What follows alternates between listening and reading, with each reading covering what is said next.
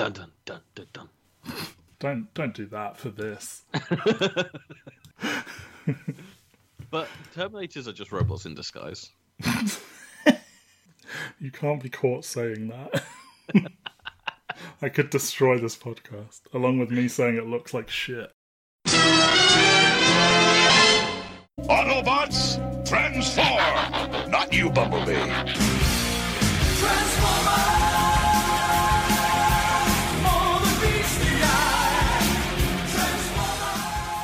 Welcome back to More and Less Than Meets the Eye. This is a Transformers podcast where we have the distinct pleasure of watching the Michael Bay live-action Transformers movies and also reading the James Roberts More Than Meets the Eye comic books. Unfortunately, this episode will be the former as we watch 2007's Transformers. My name is Matt Waters. I am joined by the person who suggested we do this, Ben Phillips. Ben, how's it going?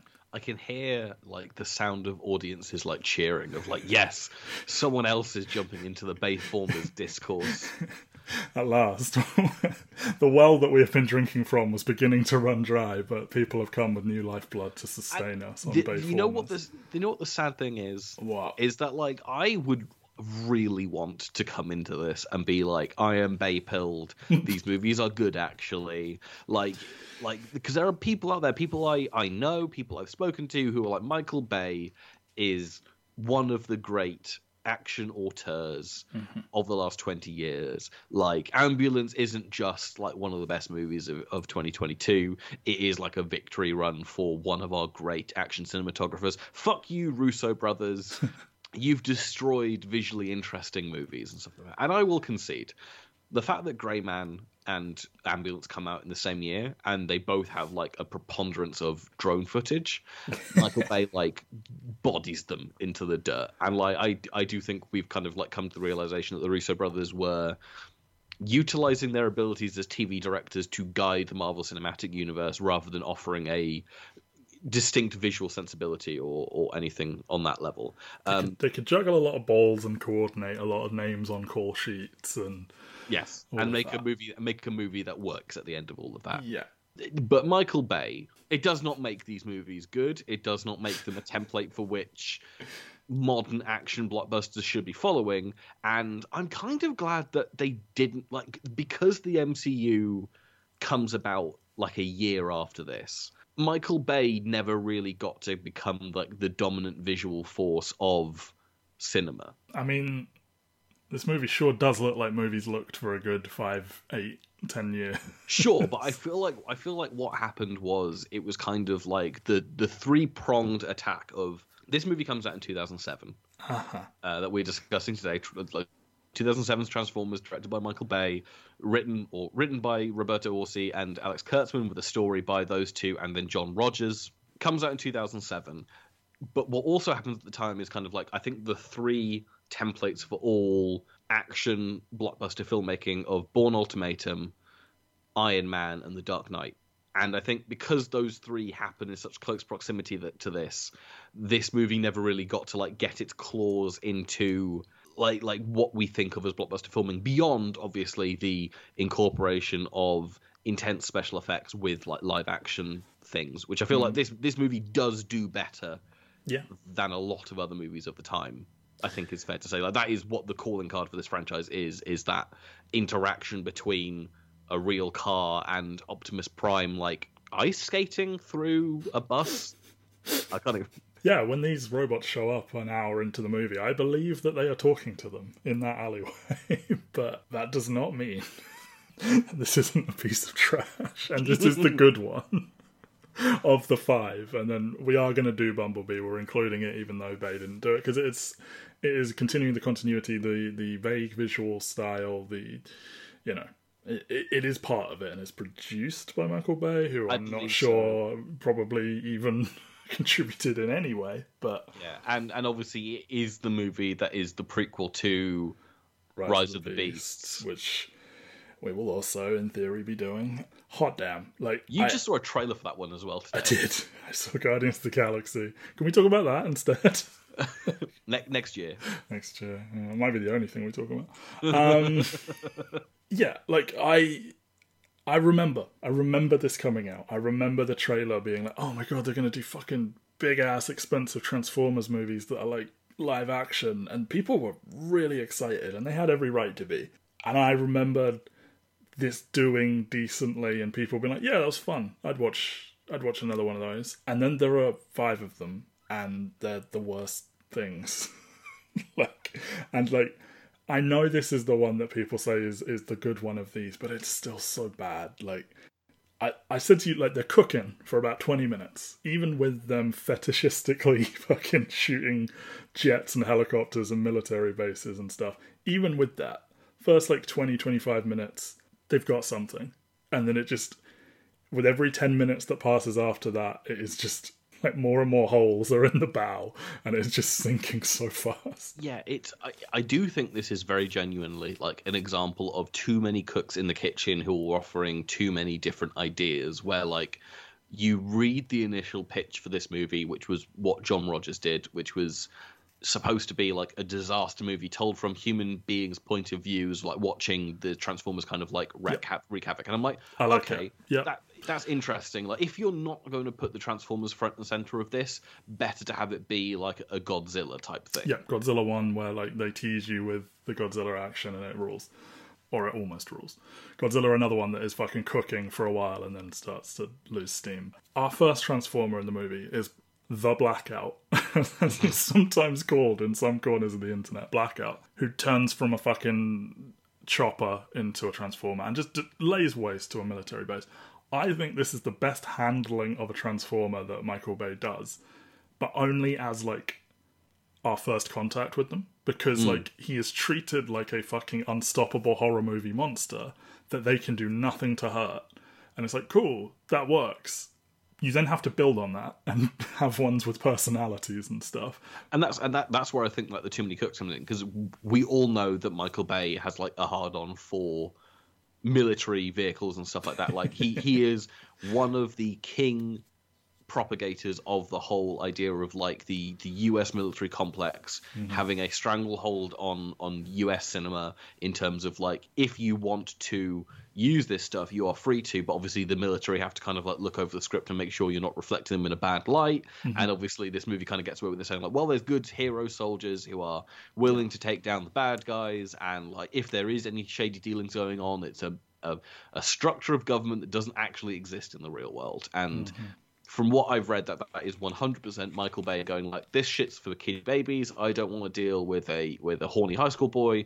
I want to deal with like some strapping men out in the...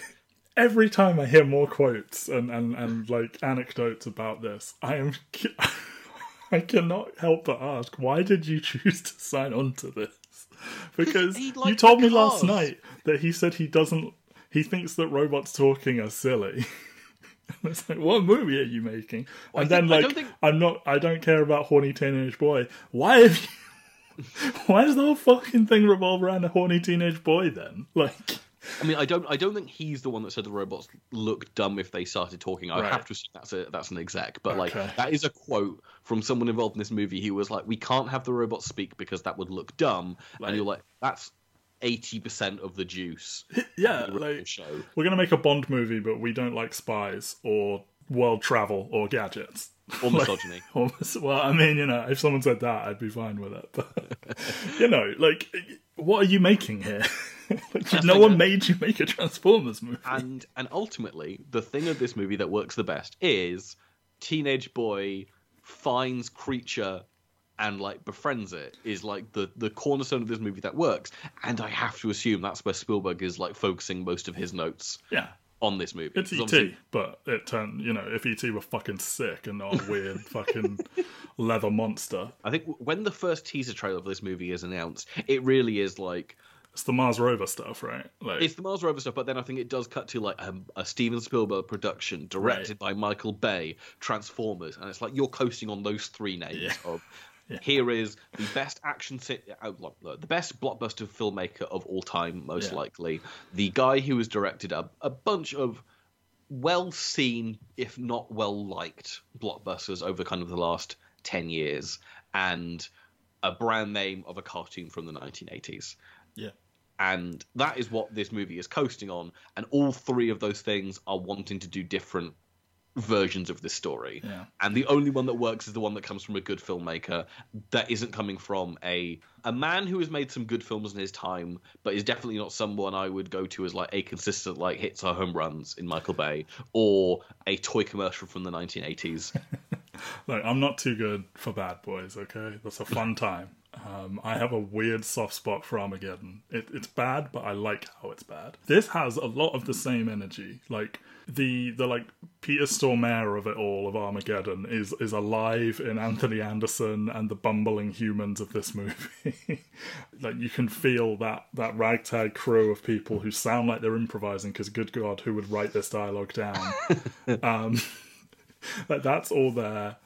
And then, yeah, as you say, like, the juice, the sauce is, like, boy and alien friend, which, you know, somebody's going to pick up off the scraps of this franchise as it just implodes further and further, make a whole fucking movie out of just that, and oh hey, it's the best one. To start with that sequence where Blackout, who, by the by, third in command of the Decepticons in this movie, nothing in the text supports that, but he is. Don't worry about it. Never speaks.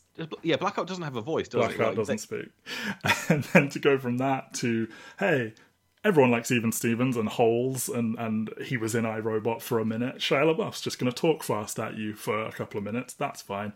And then to go to Bernie Mac and the used car sales lot and everything, and like, you're just letting Bernie Mac be Bernie Mac for a few minutes. And something I said to you was like, they will get bigger names than they have here, but this feels so much more smartly cast. Like, they've picked some really nice like character actors and small time names that complement each other. Like Kevin Dunn and Bernie Mac talking to each other is actually quite fun in a way that it won't be when like they're going to get Daniel Tucci to turn up and fucking give a hand job to a Beats pill and stuff like that in a later movie. Yeah, I guess that's the thing, is like, because obviously as they go on, they get like Wahlberg is the lead, Tucci is like a recurring character, and two of them playing Merlin in one. Yeah. John Malkovich, Kelsey Grammer's in one of them. Yeah. Titus Welliver, like Anthony Hopkins, like Yep. Michael Bay keeps on getting people to be in these movies. I have to wonder how much of that is like Hasbro or Paramount is willing to like wheel over like a fucking dump truck of money. Because, I mean, there is a quote from one of the producers that's like, every other movie that came out summer of 2007, which is like Shrek the Third and Spider-Man 3 and Pirates of the Caribbean 3, like a notoriously really bad summer for blockbuster filmmaking, for third movies in franchises. Like, this is not, and the one of those, I will defend Spider-Man 3, I will defend Pirates of the Caribbean 3. They're messy, they don't really work, but they are ambitious kind of like swings for the fences, and I appreciate those. But they were all made for kind of $300 million. Sure were. And this movie is half of the budget Yeah. of those. And I have to assume part of that is because they probably are being more economic in terms of the names they're getting for this movie. Because as you say, like, they're all character actors. And then a lot of the juice is coming from practical things that Michael Bay's just kind of convinced the military to loan them for a bit. They're borrowing vehicles from General Motors. They're borrowing vehicles from the military. So that keeps costs down. Nobody here, like, your second build actor is fucking Tyrese. Like, come on. Anthony Anderson before he blows up, Josh Duhamel before he, I don't know if he ever blew up, but I guess he got more famous than this at some point. Megan Fox, you know, I don't know if he discovered her, but like certainly the first time the mainstream caught eyes of, set eyes on her as Michael Bay eye fucks her with the camera. John Voight is slipping in here, like, you know, I'm old now, they won't give me proper roles, I'll turn up for something like this. Because that's the thing, is like, you were asking, like, what is the pitch on this movie where this is the cast? And I was like, well, I think they are, like, because you're like, you have the Transformers, why are the Transformers not the selling point? And it really is, like, such a confusing movie, where, like, all the promotion is kind of, like, teasing out what the Transformers look like, what they do. Like, the main poster for this movie is, like, the middle distance view of like Shia LaBeouf and Megan Fox, and then you've got the disembodied heads of Optimus, Bumblebee, and Megatron, like staring ahead and all the rest of it. All looking like shit. All looking terrible. Like, if you did not know that what those three characters were, like, Prime, I'll almost give you, but those other two just look like fucking shit. If someone fell into a coma in like 1987 and you 30 years, like 20 years later, and were like, right, here's a poster for Transformers, and they're like, oh, those are new characters then that they're introducing in this movie. There's the tiniest bit of yellow on the top of Bumblebee's head on this poster. Yeah, I mean, we'll get into that a whole bunch. They sell the advertising on the idea of like what the Transformers are going to look like, but it feels like the only thing that anyone in the entire conception of this franchise is interested in is the humans, and they're like terrified that people won't connect to the robots. So, I mean, I assume they want to cut down on how much CGI they need to use, so you fill as much time as you can with humans and normal ass vehicles that haven't transformed. And then you give your VFX team as much lead time as you can for like the big transformation at the 1 hour mark, and then the big 30-minute fight to end the movie. But and I understand that, but like there are 5 of these things by Bay, and I've seen 3.5 of them, and like at no point does he give a fuck about the Transformers. And I'm not asking him to like, you know.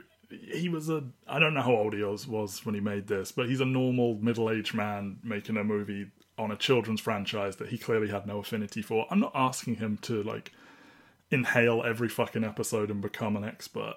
But, like, somebody must be able to relay to you who these people are in a way where you can be like, cool, I understand that. Here are some stories I want to tell. And I know that's coming from writing, not directing, and he doesn't. But they're just not important. Like, 2 of them have any colour in them whatsoever, and they're the 2 that are the most popular. Like, and well, the way I phrase it to you is like 2 of these, Optimus Prime and Bumblebee, kids go fucking crazy for, and they have to be in everything front and centre. They are the 2 that have colour in them, while all the others are basically grey. One has a hook, and we'll get into all of that in a second, and the other one gets to talk a lot. You gave neither of that to anyone else, and surprisingly, no one cares about any of them.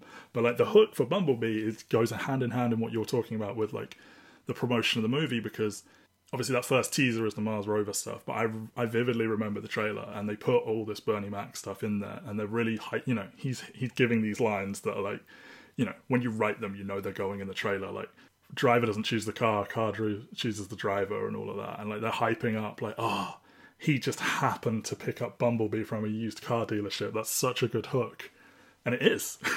And they'll make a whole movie out of it later. But yeah, like, again, this is the section from the opening narration which says a whole lot and means nothing, and is introducing like 3 new concepts that have got nothing to do with Transformers. That's fine. To the military stuff where they are treating Blackout like Godzilla, like a monster. To Spike, yeah, I'm going to keep trying to call him Spike. He's not Spike, he's Sam Witwicky. To them, like, acquiring the car, and then the car trying to help him get the girl. It's like, okay, I see somebody's vision for this movie, and it's actually decent. And then it will just completely come off the rail. Yeah, because what happens is every single time they cut to a new location or a new establishing thing, they have to introduce about 3 new characters for all of those. So every location has two characters too many to carry it. Well, they all come in pairs, like you said. Yeah, every character has a double, and it's bizarre. So by the time the entire cast comes together, it's a group of like 10 people, and you're like, why is this 10 people? Why is this not 5? And you keep on, again, to keep going back to the development of this movie, like, one of the original pitches was like, let's have about 10 Autobots and like 10 Decepticons, and then they cut that down to 4, and like, right, that sounds manageable as a number. And then at some point after they got it down to like the 8 robots that we were going to care about in this movie, they were like, we need to cut all the dialogue, and that's presumably when you have to then give the weight of everything over to the human characters. And if you're already coming in with a kind of like a high school kid falls into like a government plot, and then you add the military on top of that, and you're just like, don't forget the nerds. Don't forget the nerds. I mean, that's things. I don't know when the nerds factor into this. I have to imagine the nerds came in at some other point, but like the nerds are just there for exposition. Yeah. Like there's a reason why of like I think basically every other facet of this movie, barring John Voight, like everyone else kind of comes back for the next one, don't they? Like Section 7 is a major element yeah. of the next one. Josh Duhamel, Tyrese are like in all three. His parents are in all three. Megan Fox is back. It really is the nerds and Jon Voight who get shepherded off, and it's like, because that's just like an element too many, and somebody clearly noticed that before they proceeded to write one of the worst movies of all time. You know, they started in a good place and then just failed. Yeah, like, because I mean, we just haphazardly get Optimus talking about this Allspark, this cube. It's on Earth. We now have reason, you know, we've all been basically signaled to Earth to look for it. And then we're going to learn over the course of the movie that Megatron came to Earth, found it, got frozen in the Arctic. The government found him and brought him and built the Hoover Dam around him. And now for some reason the Decepticons know he's on Earth but not where. So they are constantly trying to hack into military bases, which is our first scene where we have Blackout and Scorponok like trying to hack them, and then they kill the link, and then we're bringing in these nerds to analyze this signal. You know, what are these things? And then obviously the only one that's hot is allowed to... like, they're all just fucking stumped. And fucking Rachel Taylor is like, oh, I think I know what it is. And it's like, oh, of course you do. You're the pretty one. You can stay in the movie. I'll go get Anthony Anderson and he'll do some sideshow bullshit. Some of the biggest overacting you've ever seen in your life. He knows also, what Michael Bay likes. He's like the only person I feel like who actually understands the tone that this... Like, if everyone was operating on Anderson's level, this movie could have the tone of what it needs. But, like, again, not to armchair diagnose someone, but it really does feel like Michael Bay has, like, ADHD tendencies in terms of, like, how he does stuff. And, like, one of the texts I sent you last night was, like, the scene where, like... So obviously once the army stuff has kind of like got into action and we actually get to settle into a bit of a teen movie, like coming of age story groove, and you're meeting Sam and he's, again, his first dialogue is all exposition about his grandfather and like, look, I've brought these glasses in and I'm planning on selling them so I can afford my car. Somebody really came up with that and is so attached to that as a plot point. But then, like, the scene where he goes to hang out with, like, some cool kids at school, and he brings his, like, dopey friend, and his dopey friend, like, the moment they get there is like, this is a tree, I'm going to climb this tree. The most superfluous element that you could possibly add to this scene, like, fair enough, fucking go for it, but, like, it adds nothing other than for Sam to kind of go, like, oh, you dork, why'd you climb the tree? And it's like... On the one hand, nobody would ever do that. On the other hand, teenagers would absolutely fucking do the dumbest thing you could think of. So I'm sort of torn on it. But I'm torn. He does love people that are just not of this world, and like he loves people who are screaming everything they're thinking and doing all the time. That's the thing. I think my main issue with Bay as a director is that there really is no quiet moments, and if I'm in a mood for that, then maybe it's more enjoyable, but it really does feel like you go into this movie and you are being yelled at for kind of 2.5 hours. Yeah, loud noises, the movie, absolutely. But even in bits like you've just got the stuff where, like, when you think it could be quiet for a second, like him and his dad like teasing him by going to the Porsche garage and then like there's a good bit. They drive through the lot of the Porsche and then go to Bernie Mac's fucking discount warehouse.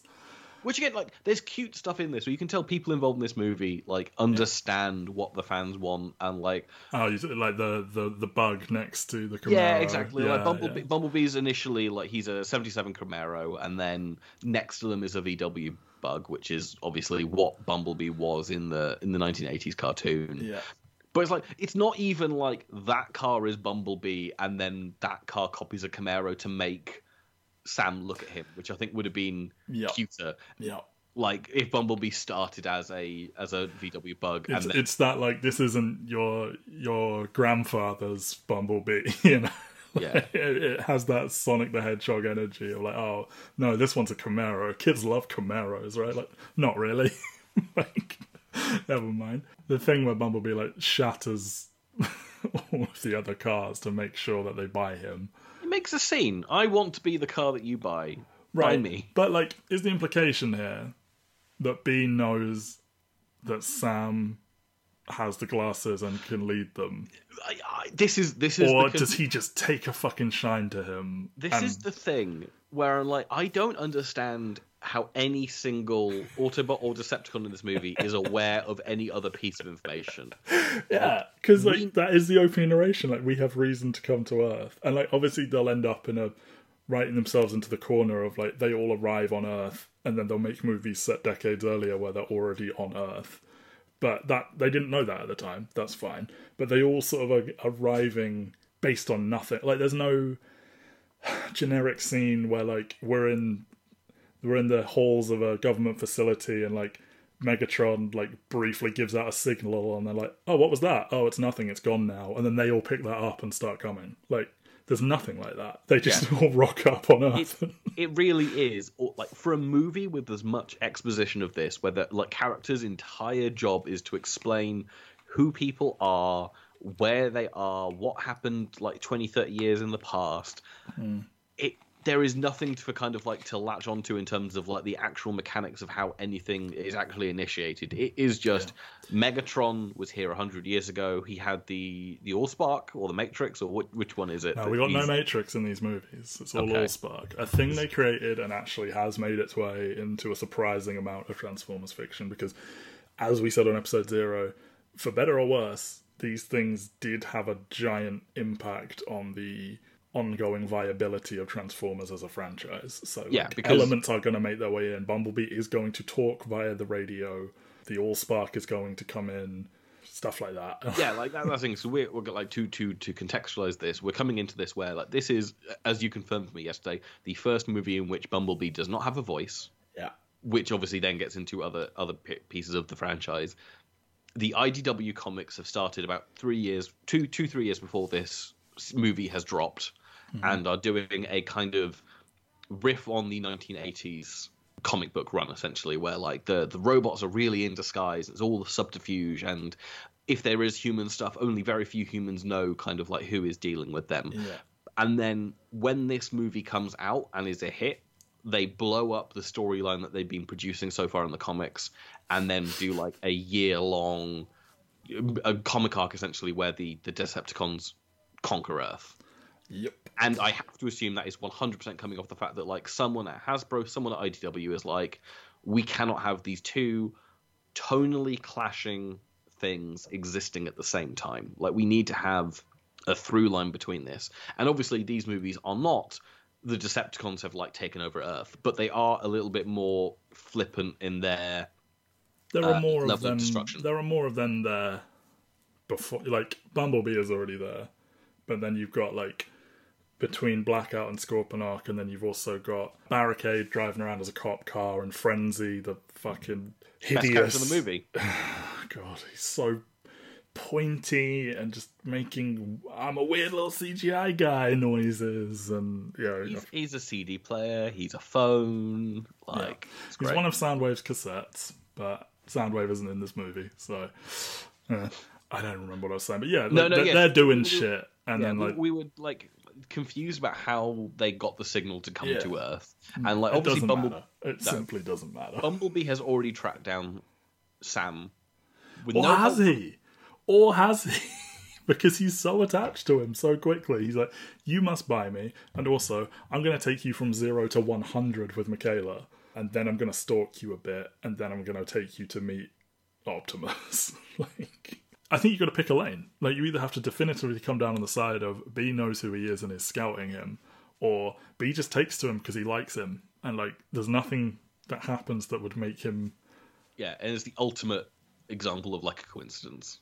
Yeah, exactly. So yeah, you've got Frenzy still fucking around at like Air Force One. We've got a not president asking for, does he ask for ding dongs or ho hos or something? I can't pay attention to all the product like placement in this movie. I just can't. I have to let it like breeze over me. Yeah, I mean, we have to talk about Megan Fox. Like, before Frenzy's little thing, like, this is where we have the fucking, he gives her a lift and then it breaks down and she's trying to fix the hood, and like Michael Bay is like, right, tight shot on her stomach, please. And I was like, come, like, stop.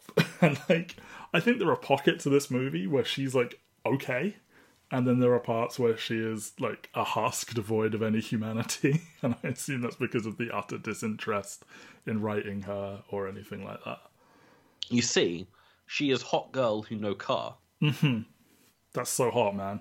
It is so hot, but not all boys appreciate that. He does, though. He sees something different about her. Yeah, she just doesn't know why she's so attracted to meatheads. She wishes she could be into nerds like you, audience. That bit where she's in the car and goes like, "Oh yeah, if I show off in front of this guy," and to be honest, probably actually kind of accurate. Like, if a girl were to actually know more than a guy about cars, it probably would end up in that situation of them being like, the fuck are you doing kind of thing. Yeah. It is just like the nerd wish fulfillment of being like, but because you're the nice guy, you too could have yourself the one girl in school who knows how to fix a car. Yeah. Like, you know, we have the fucking, it's basically don't call me babe, you know, kind of thing. Okay, I have a question about Transformer physiology. Oh god. I don't know how to answer, just to immediately give you the answer, but no, go ahead. So in the comics, like, I mean, obviously there's all kinds of origins of like how you build a transformer and like their proto forms that you put a spark into and all kinds of other different things. And then, and then at some point they have a form that they're given on Cybertron. A place that is not... I don't know if Cybertron is said out loud in this movie. I think they say our planet, but... Anyway, yeah. But yeah, so like they transform on Cybertron as well, yes. Yes, but they don't scan a vehicle that they find around. They're kind of like preordained with a form, and obviously like we will get into this. Oh, will we ever? Somebody's like, that's interesting that they have like a predestined vehicle which suggests a function. Yeah, they don't look like Earth cars, they look like alien cars, so like the wheels don't have tires on them, and there's like not really windows and stuff like that. And then when they come to Earth, they modify those alternate forms to blend in better. As I understand it, well, I don't know. In certain Transformers properties, it kind of comes across as at any time they can change what they look. They can change their alt mode to basically anything within reason. So like Bumblebee I guess he could be a motorbike if he wanted to be. I don't know. Yeah, is there like a limit on like shape and size of what they can do? Because obviously you've got, like, we are reading comics in the background, and we've just gone past a period of time where Megatron is a gun for a minute, and then... So Megatron was originally a Walther PPK, I think, in the cartoon. So he shrunk down into a gun, and one of his helpers fired him. Somebody one day was like, that's super fucking dumb. So he has generally been tanks since then. Because he's got the big turret on his back shoulder. He's famous for his very large gun. But then he's a jet in this movie, which I have to assume is why he becomes a jet in the comics for a bit, and then is back to being a tank. And yeah, so in the comics, he is like completely destroyed. They like destroy Megatron in a fight, and they dispose of his old body, but they turn it into a bunch of guns, which they supply to fucking third world countries to whip up a frenzy of people with Cybertronian guns. Yes. That Cybertron and Megatron can talk to anyone wielding those guns and be like, you should just fucking kill everybody. Meanwhile, Megatron has become like a stealth jet. Yes, an invincible stealth jet. And I have to assume that comes from, in this movie, he is a jet. Yeah. When you have Starscream right there with no character whatsoever other than he's a jet, and then you make Megatron also a jet. Yes. But anyway, the question I have on the physiology is, obviously, at one point in this movie, B upgrades Michaela goes to look at what's wrong with the Chevrolet's engine. Oh, and he's got like a fucking space age engine. Yes, but like, is the Cybertronian scanning enough to know that like cars have bonnets? Or would you like lift this up and just find Bumblebee's head? Like, why would he have an engine? Why would he have the ability to actually have like a hinged bonnet? I think there are versions where like if you ripped this panel off, their face would be there, and I think there are versions where they basically magically turn into a 1-to-1 car. Yeah. And like it's the implication that engine is always a part of him, and like him assimilating the form of the Chevy doesn't bring with it the engine, but also he keeps his existing. And are we saying that they have engines instead of hearts in this world? Yeah, and that's the thing, is like she looks at it and goes like, and recognizable. She goes like, wow, this looks futuristic, but doesn't go like, that's not like any engine I've ever seen. No, it's just a fancy existing engine. It's not like, what the fuck is this? Like, deeply strange. And yeah, B is playing romantic music, and you know, who's going to drive you home? And then he's like, I'm going to drive her home. And it's like, okay, I see somebody wrote this out, was very excited, you nailed it, you put it in trailers, it's all good stuff. And then B gets so fucking horny and is playing like sexual healing and all kinds of shit. And Michaela is so creeped out, she's willing to walk home. But gets back in the car, and we have our fucking, do you think I'm shallow? Like, no. Do you think these two have chemistry? If we're going to talk about the humans, No. I do not buy that these two have chemistry. I think they play off each other decently, especially as like you introduce Sector 7 and like they're both being like glib to them. I think they're good at that stuff, but I don't buy them as being horny for each other. I don't even buy him being horny for her, even though like they wrote her to just be a fucking sex bomb and he's just the horniest teenager. I think that's kind of the thing with Shia LaBeouf, because obviously we all know now he is more than a little troubled. Yes. I think is the fair thing to say, and obviously some of that is stemming from like the being forced into like child actordom like from a very young age. Yeah. Other bits are probably to do with kind of like substance abuse and Anger, just anger issues in general and stuff like that. And obviously there's been a whole load of stuff in the press, and like he almost made a comeback kind of 4 years ago, and then completely Twigs stuff happened, and exactly he's gone again. That's the thing is, I feel like he did realize after he got free from the Transformers machine that if he is going to play weird and horny, you have to really dine up the kind of like the weird and a little bit kind of like creepy aspect. Like yeah. I think he really does nail that, where you've got this run now where he's the lead of these 3 movies. He's going to be the lead in, or the co-lead of, Indiana Jones 4. Yeah. And then after that, like his time in Hollywood is done, and he's off doing things like Nymphomaniac and American Honey and Fury and stuff like that, where like all the stuff from set is like, this guy's like not okay. Yeah. But it is driving him to kind of like better find what his artistic persona is. And he's renting cinema screens out and showing his own movies and laughing at them for 24 hours and weird shit. He's doing all of this stuff, and it's like it's very obvious that like this is boring to him. Oh yeah, and like how could it not be? Like, I admire anyone who can get a half decent line reading out of giant franchise stuff. I truly do. Like, for as bad as most of this shit is, most of the actors are like doing commendable work for the circumstances. I think that's why Bay, or why like whoever has decided to make these casting decisions, keeps on going to the well of kind of consummate professionals. Yeah, like Kevin Dunn is like exactly the kind of actor you want playing your dad in a movie, where like they're not a big star, but you know they've got enough screen presence that they'll be able to like carry this. He can keep a scene, you know, if you need it to run 5 seconds longer, he can give you improv that isn't like, oh look, I'm improving. Like, you know, he's a pro, and I guess that's why they give inexplicably the parents like the last lines of the movie. Yeah, and that's the thing, is because he keeps on alternating really between sitcom actors and kind of like consummate character actors. It's like, we're going to have Anthony Anderson and we're going to have Jon Voight. We're going to have John Turturro and we're going to have like Ken Jeong. Like we're going to keep on ping pong between these two things, because that's kind of the only people who have the energy to either sell the stuff in this movie to make it feel like it's real, and B, keep you entertained when the movie is lagging, because you realize that like what should have the juice in this movie, namely the giant fucking robots that become cars and jets and all the rest of it, have no personality whatsoever. Yeah.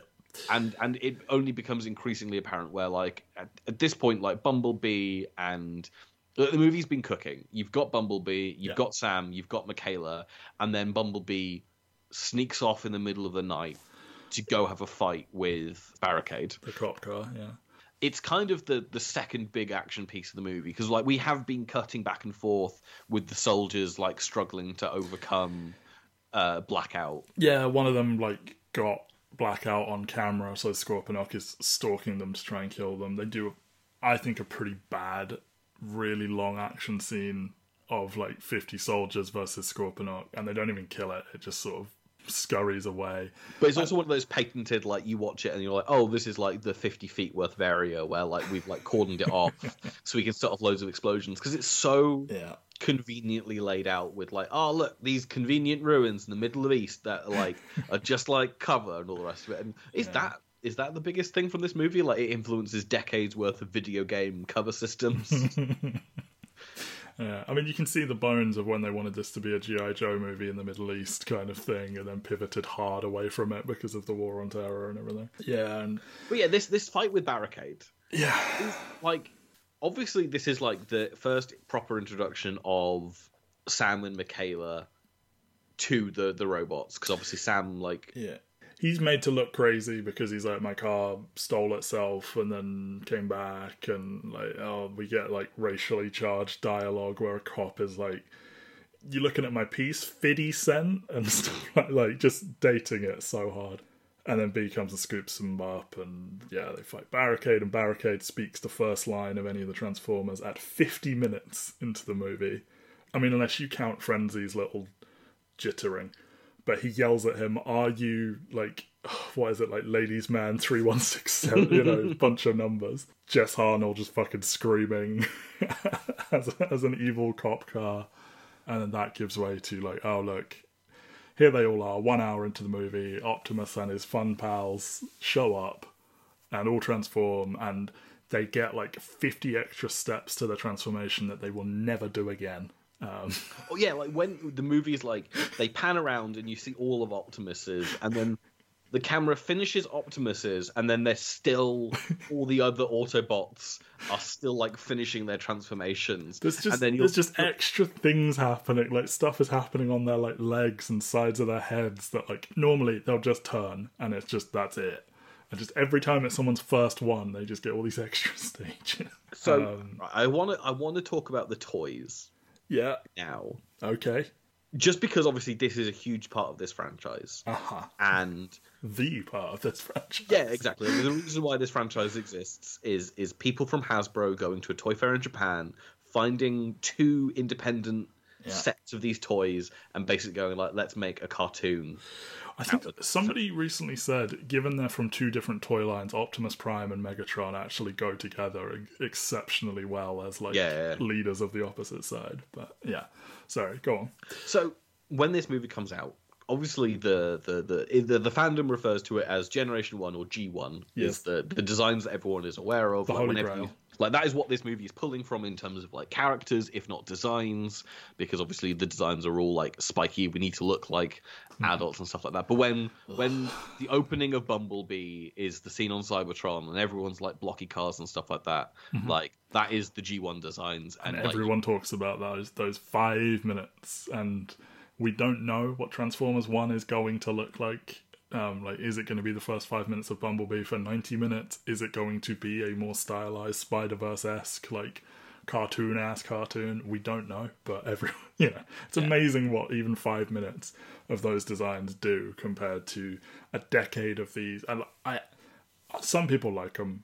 I've always thought they look like fucking shit. Like, in their effort to make them look real and, like, you know, how would this truck turn into a robot? You lose something, and they're just so over-designed and pointy and grey. But that's the thing is, I feel like the toys are built from a point of view of, how do we make this semi-truck into a robot? How do we make the VW Beetle into a... How do you make a toy out of this? Yeah.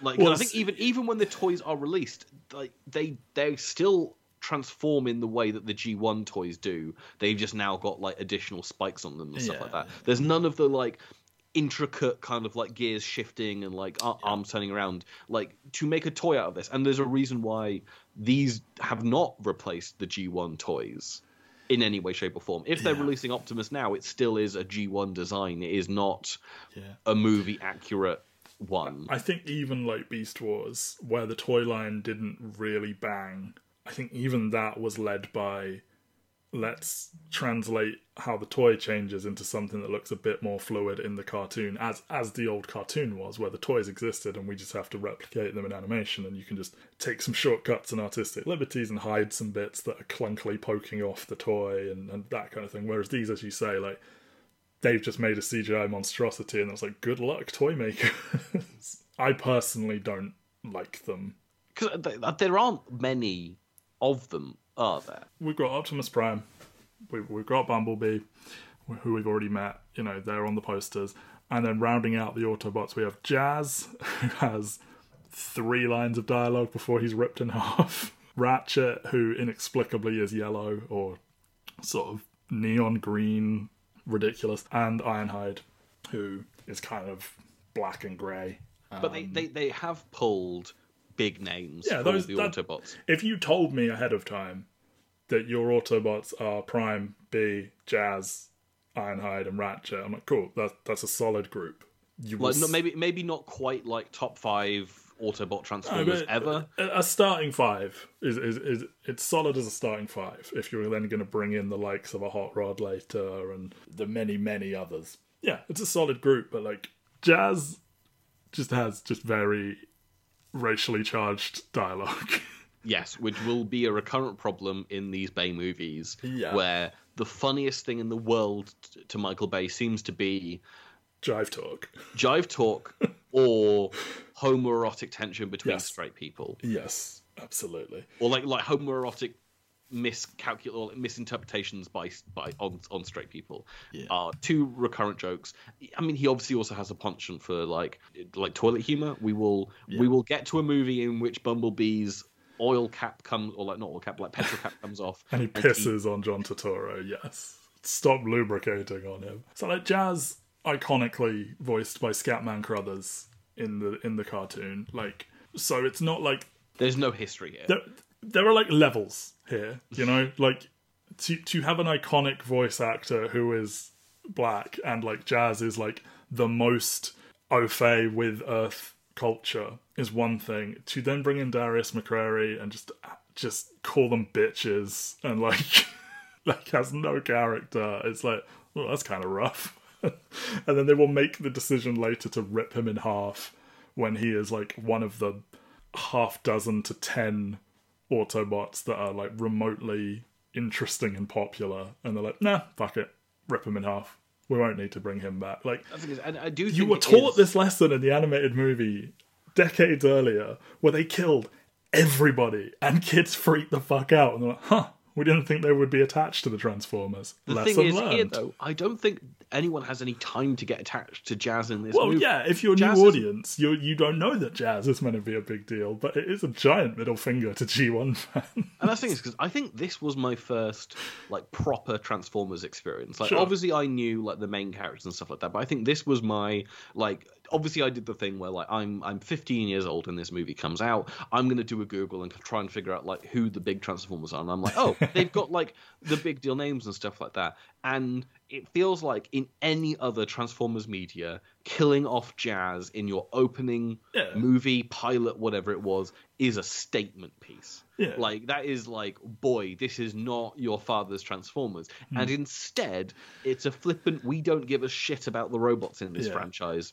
It's not that he dies. Like, you can absolutely kill popular characters. It's that, like, the point between you've brought him in and the point he dies, like, there is zero attempt to make him a person or a character that anyone should give a shit about. Like, one of the 3 that rocks up with Optimus that isn't Bumblebee, you know? Like, but yeah, I mean, that's endemic of the whole thing. Megatron fucking gets back on his feet, like 100 minutes into the movie, 110 minutes into the movie, something like that. Yeah, and like, they haven't even like introduced Starscream really until this point. They do a quick montage where they're talking to each other in Cybertronian, and hilariously, like, one of them gives the wrong name. Just, like Brawl calls himself Devastator. And look, I am a giant nerd, like, but Devastator is quite a a potent name to drop into this movie. Yes, and just to get it wrong, and then know it's wrong, and then to this day the digital version has the wrong subtitle. Like, come on, these things are fixable in the modern age. Yeah, like, there is no care about anyone but, like, Optimus gets to talk all the time, Bumblebee gets to be the sort of fun kid character who talks through his radio, and it's a cool gimmick. They come up with fun ways to make him talk through his radio. I do think there are diminishing returns from this movie onwards, and we'll get into that. And as you said, he probably should have gotten his voice back in like Transformers 3 as a big emotional moment. They don't do that. I feel like maybe he talks in Last Night. I don't know. I haven't seen it, but I feel like I've read that. Last Night and Dark of the Moon are the two that I've not seen. Okay. So I feel like I've read that maybe he talks in Last Night, but that could just be complete bullshit. That'll be a fun revelation for us. I know a lot about Last Night. I know Hot Rod talks with a French accent for reasons that escape everyone. I mean, I know Stanley Tucci plays Merlin. Yes, because he had so much fun making the fourth one. And I know there's like a Cogsworth or whatever, like Clockbot or something, who is like an automaton made by Anthony Hopkins, and that's about all my knowledge of Last Night. Yeah, but it is interesting that the Autobots are like, here is like, if you were to list like the top 20 Autobots of all time, you've plucked essentially 5 characters that would probably populate that list. The Decepticons, on the other hand, well, yeah. You have Megatron, you have Starscream. Yeah, well, Megatron do you have Starscream, though? Megatron is completely sidelined until the very end of this movie. Yeah. And then eventually when he does show up, he's voiced by Hugo Weaving, gets to be a little bit menacing, they do build up to Megatron efficiently, if not effectively. He rips Jazz in half. Like, they're all like, oh no, they can't free Megatron. Everyone's trying to get to Megatron. Cool, all good. But like, could nobody on the Decepticon side have been talking up to now? Yeah. Like, then Starscream is obviously the famous number 2. Like, the entire... Like, the juice of the Decepticons is Starscream is trying to wrestle control of the Decepticons from Megatron. Just a conniving little bitch. Like, like the greatest. And instead he speaks in Cybertronian for a bit, turns into a jet in like one shot, and then disappears at the end of the movie. He is the final shot. He flies off into space. And it's like, but you kind of just did the thing where both Megatron and Starscream are jets, so when you have a jet fly off, and none of them are colourful like they are in the cartoon... That's just a fucking jet. That could have been Megatron. But then every other Decepticon, apart from one, is kind of an also-ran. I mean, that is a bit of a Decepticon thing in general. There is a kind of revolving door of these medium-level heavies like Barricade, who just, they are there to be like, they'll kick the shit out of them a bit and then we can kill them and it's fine.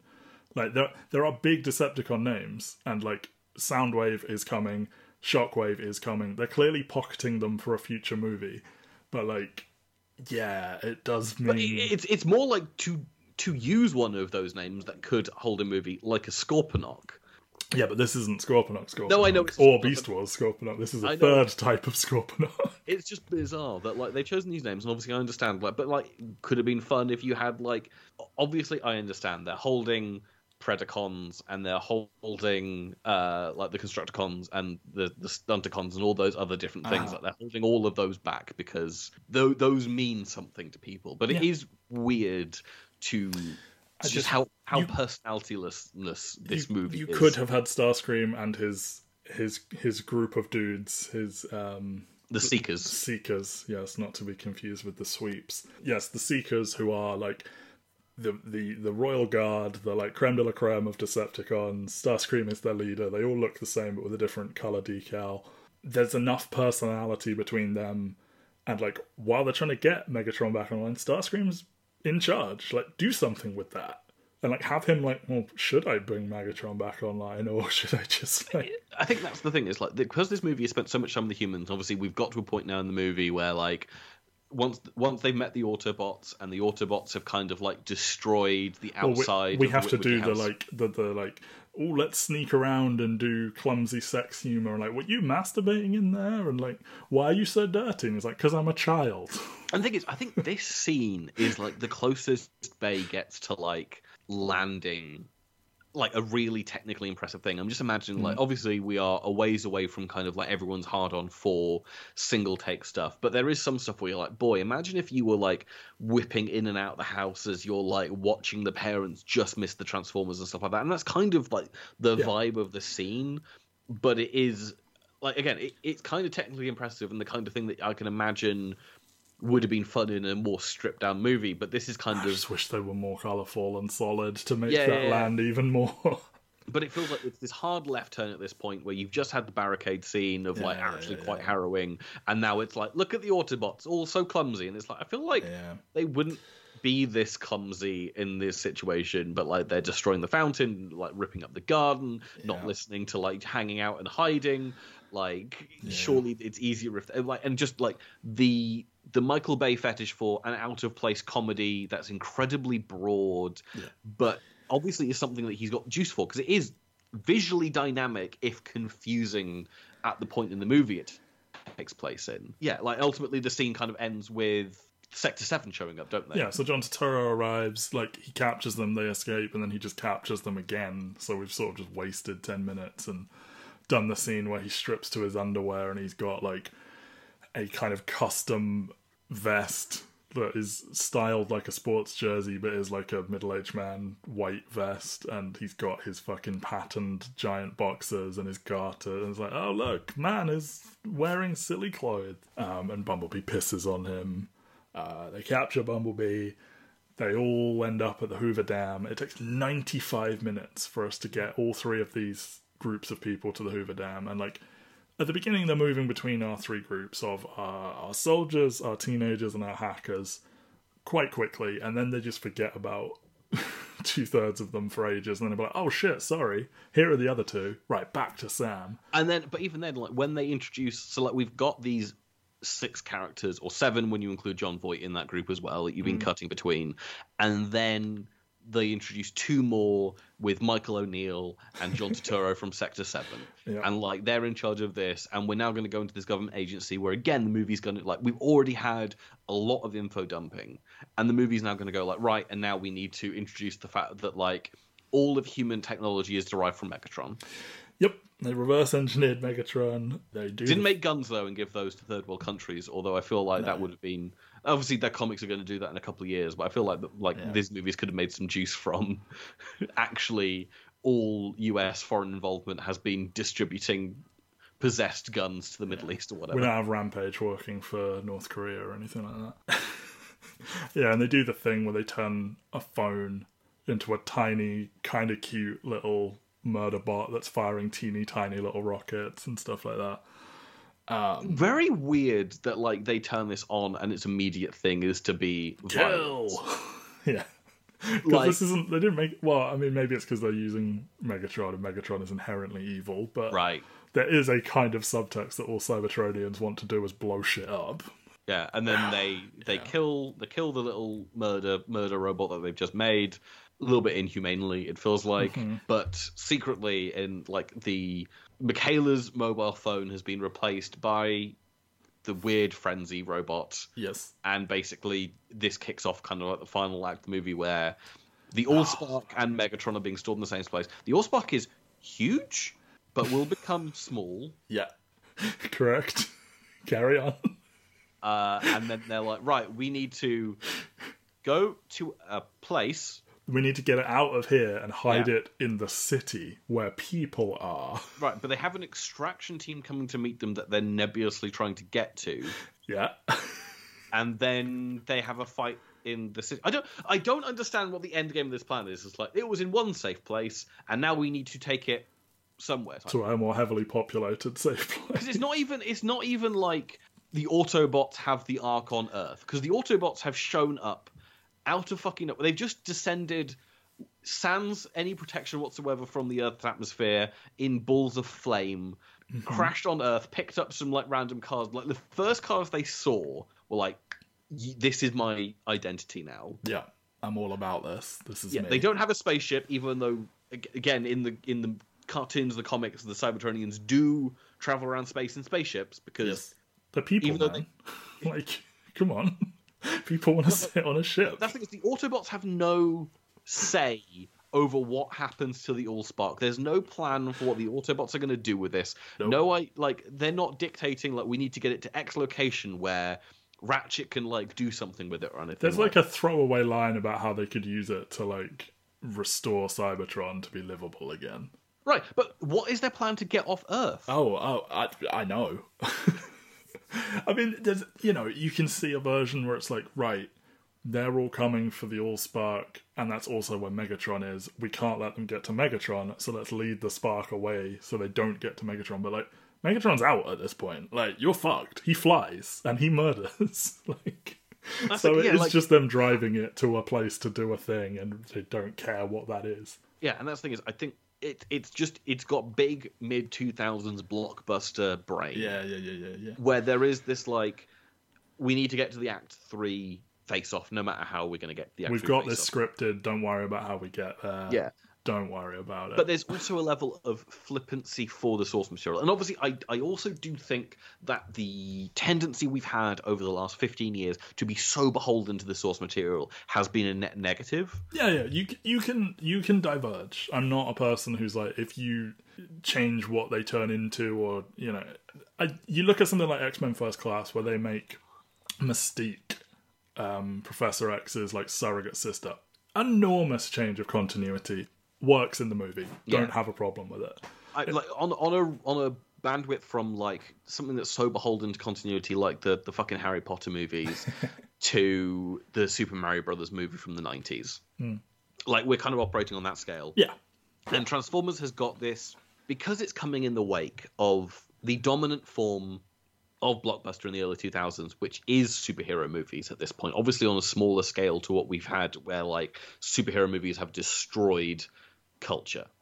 Yeah. But you were coming into this where the stuff you're coming from is the Raimi Spider-Man movies and the X-Men movies and whatnot, where there is a tendency to kill off characters who are, like, major parts of the soap opera-ness of these superhero movies and stuff like that, where, like, Green Goblin will die in the first Spider-Man movie, Dr. Octopus will die in the first. Yeah, you one and done. You don't bank on making 6 of these things. Yeah, exactly. And so what this movie does is it invests no time in any of the villains, and ultimately is going to end with Megatron being dead and dropped on the bottom of the ocean.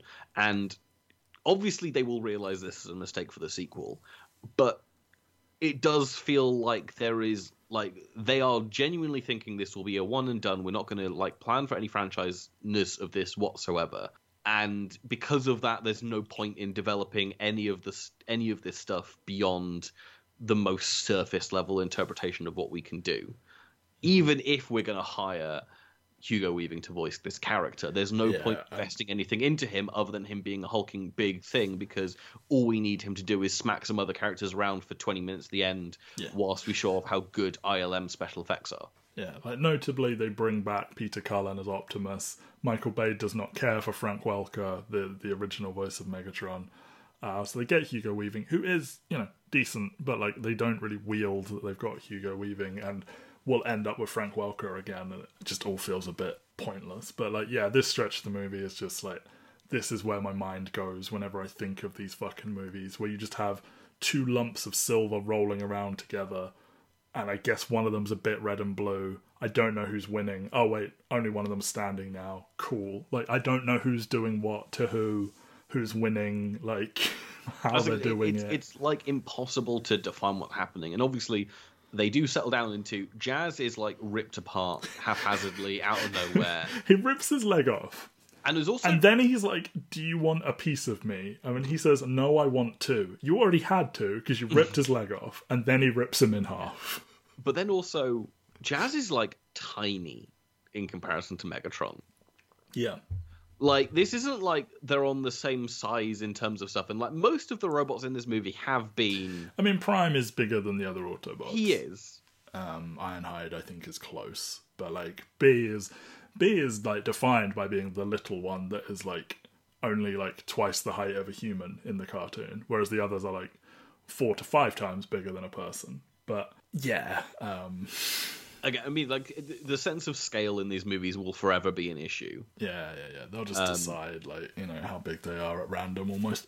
And, you know, in the midst of all this, it's the generic shit. It's like Michaela has her moment where she looks around in slow motion and, like, there's a random survivor and, here come the soldiers, and Josh Duhamel, like, does a power slide on a bike that I have to assume in one draft was RC, who was cut from the movie because Michael Bay didn't like motorbikes or something like that. He didn't think motorbikes looked cool, and also didn't want to deal with the idea of gender in Transformers. Right.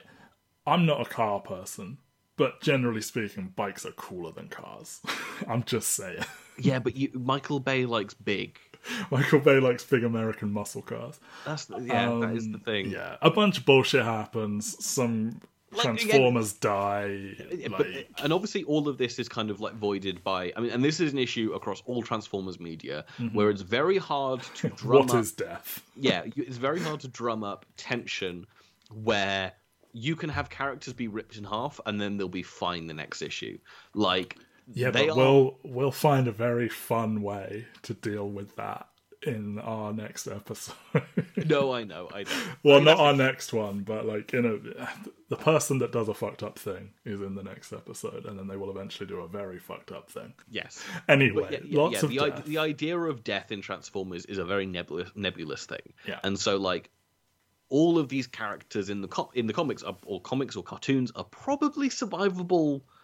I mean, it's a comic book thing in general, isn't it? Yeah. Like, Captain America's died at least 3 times. Exactly, but like I think Transformers is that on steroids. Where, because I mean, what does it mean when you can blow their head off and they're not dead? Like, because that's the thing. It's because that he rips Jazz in half and doesn't do anything what would appear to like his head or his spark or anything like that. He just rips him in half and then kind of like throws them off the building. I don't believe he will ever be back though. So he will not. I think that is a death that sticks. But along with like Brawl is killed and Blackout is killed. Yeah, I think all the Bone Crusher is killed. All of the Decepticons die in this final fight, apart from Starscream and Scorponok, who was just kind of like fucked off. Scurried off, but he will also never be seen again, so he might as well be dead. But until the trailer for Rise of the Beasts. But is this the same Scorponok? Almost definitely not. But anyway, like Bumblebee like loses his legs and is dragged along by by a tow truck. And but it's like, isn't that not a very similar injury to what has just happened to Jazz? Meanwhile, what we've decided at this point is that like the Juice is watching Sam run around as like explosions go off around him until he decides to shove the Allspark into Megatron. Yeah, which for reasons. Which kills Megatron and also makes it useless. So it's like they gave away their chance to restore their world to kill Megatron, only knowing that Megatron will come back later. And like Optimus like offers for him to shove it into his chest for some like that thing is like we know it's going to kill him but I don't know what it will do if they do it like cause I guess he's just trying to fall on the grenade and be like, well, it'll get rid of it, won't it? And then Megatron can't use it for evil. It's like, yeah, but he can fucking kill everyone if you're not alive. But then surely if you shove that into Cybertron it'll destroy Cybertron if that's what this thing does. Michael Bay was never going to Cybertron. Who gives a shit? Yeah, like, and then the movie's over, and like there is some fun stuff, like them deciding to dump all the corpses of the Decepticons at the bottom of the Laurentian abyss is a fun idea. Pretty cool. Like this is where the most high pressure experience of like all of Earth is. When we go there in the next movie, they're just kind of at the bottom of like generic ocean, like with light and stuff like that. And it's like why is he not like? That's not what you said in that first movie. Why is he not crushed into like a tiny cube when you've dropped him at the bottom of this? That's what they say. Like the crushing pressure and the cold should, even they will be killed by it. And they disband Sector 7, and they play Linkin Park. Best ending of any movie. Like again. Like Michaela and Sam are making out on the hood of Bumblebee. Weird that they know he is a sentient creature. Yeah, I mean, an hour earlier, she didn't want to sit in the driver's seat anymore because he's driving. Which the other Autobots are like chilling around them and all the rest of it. So it's all well and good there. And then Optimus is like, "Hey, look, Cybertron's lost forever. Everyone come here." Yeah, and then Starscream flies off and is alive, and that's it. Yeah. This is the good one. Yep. It's so bad. I know you've got to get out of here soon, but like, I just think in general, like, I think ignoring the part where they handle the CG blending decently, I can't stand how fucking sweaty and gross and blue and yellow everything looks. I sent you a screenshot of like Sam and Michaela like just covered in soot and sweat, but obviously Michaela's like makeup has to be perfect because otherwise, so help me God, I just can't stand it. And this is how a lot of action movies looked for a while. It's not like JJ lens flare everywhere. It's an era before that, but like I do think this did kind of infect like Mission Impossible 3 a bit as well.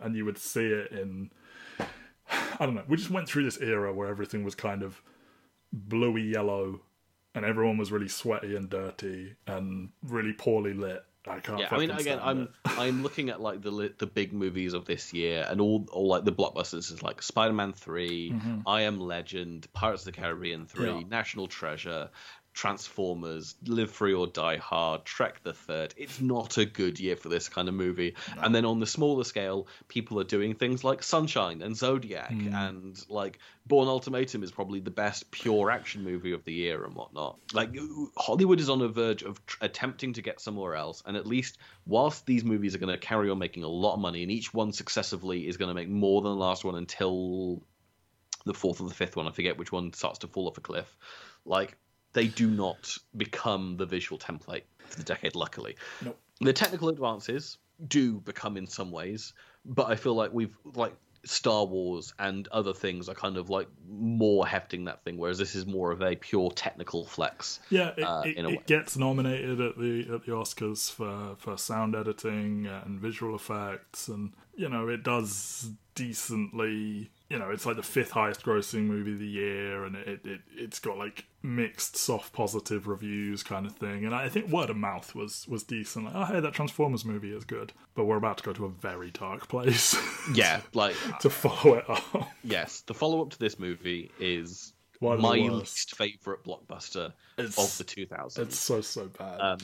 I might, as a promise, not next episode, but 2 episodes from now, read some excerpts from my soft positive review I wrote at 17 years old that still exists on the internet. And if you can find it before this, like, much applause, because it does exist. My name is attached to it, so I might read of the next movie. Yeah. That's so funny because I distinctly remember I was talking to a friend after seeing the second one, and I was like, oh yeah, it fixes loads of problems in the first. And I'm like, what were you talking about, Matt? Yeah, I want to find this review because I think it is only like a 3-star review, but it is like, again, a soft positive review of this movie, which now I'm like 1 star, like, dear Lord, this thing is absolutely atrocious. Real bad. Well, before we do that, our next episode, the good half of the podcast, we will crack open some pages of James Roberts' More Than Meets the Eye. We are reading the first 8 issues, which are collected into the first 2 volumes of trade paperbacks. Yeah, so if you would like to read along with us, you have until next week to read those 8 issues. I strongly encourage you to do so. Yeah, if you never have before. If you are just not a comic book person, we will do our best to kind of give you the big narrative beats, and hopefully it sounds interesting and we can convince you to read them. I promise you it's super fucking good. Yeah, we might even do like take a crib from Explain the X-Men or J. Miles Explain the X-Men, where they include like a visual diary or like a visual like reference for like certain panels that we bring up and stuff like that, because we'll have the issues in front of us when we're reading this. And also, just be clear, like if you buy, I don't know if Volume 1 and Volume 2 are still available because IDW lost the Transformers license. They did.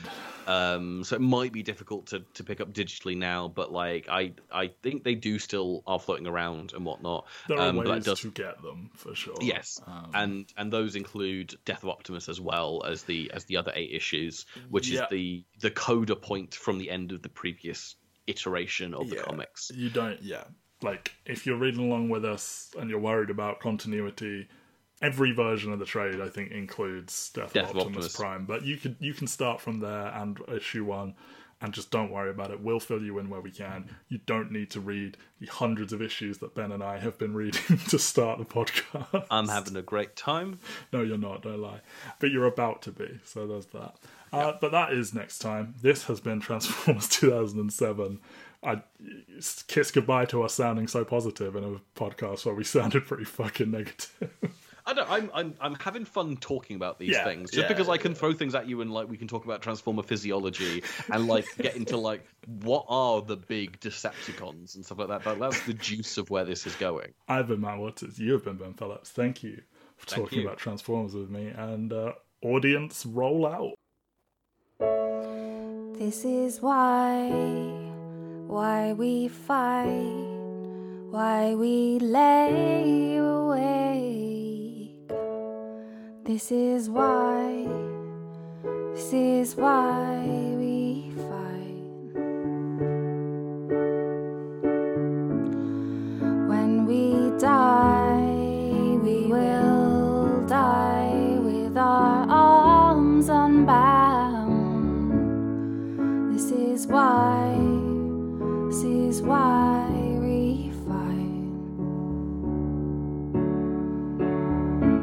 So come to me now.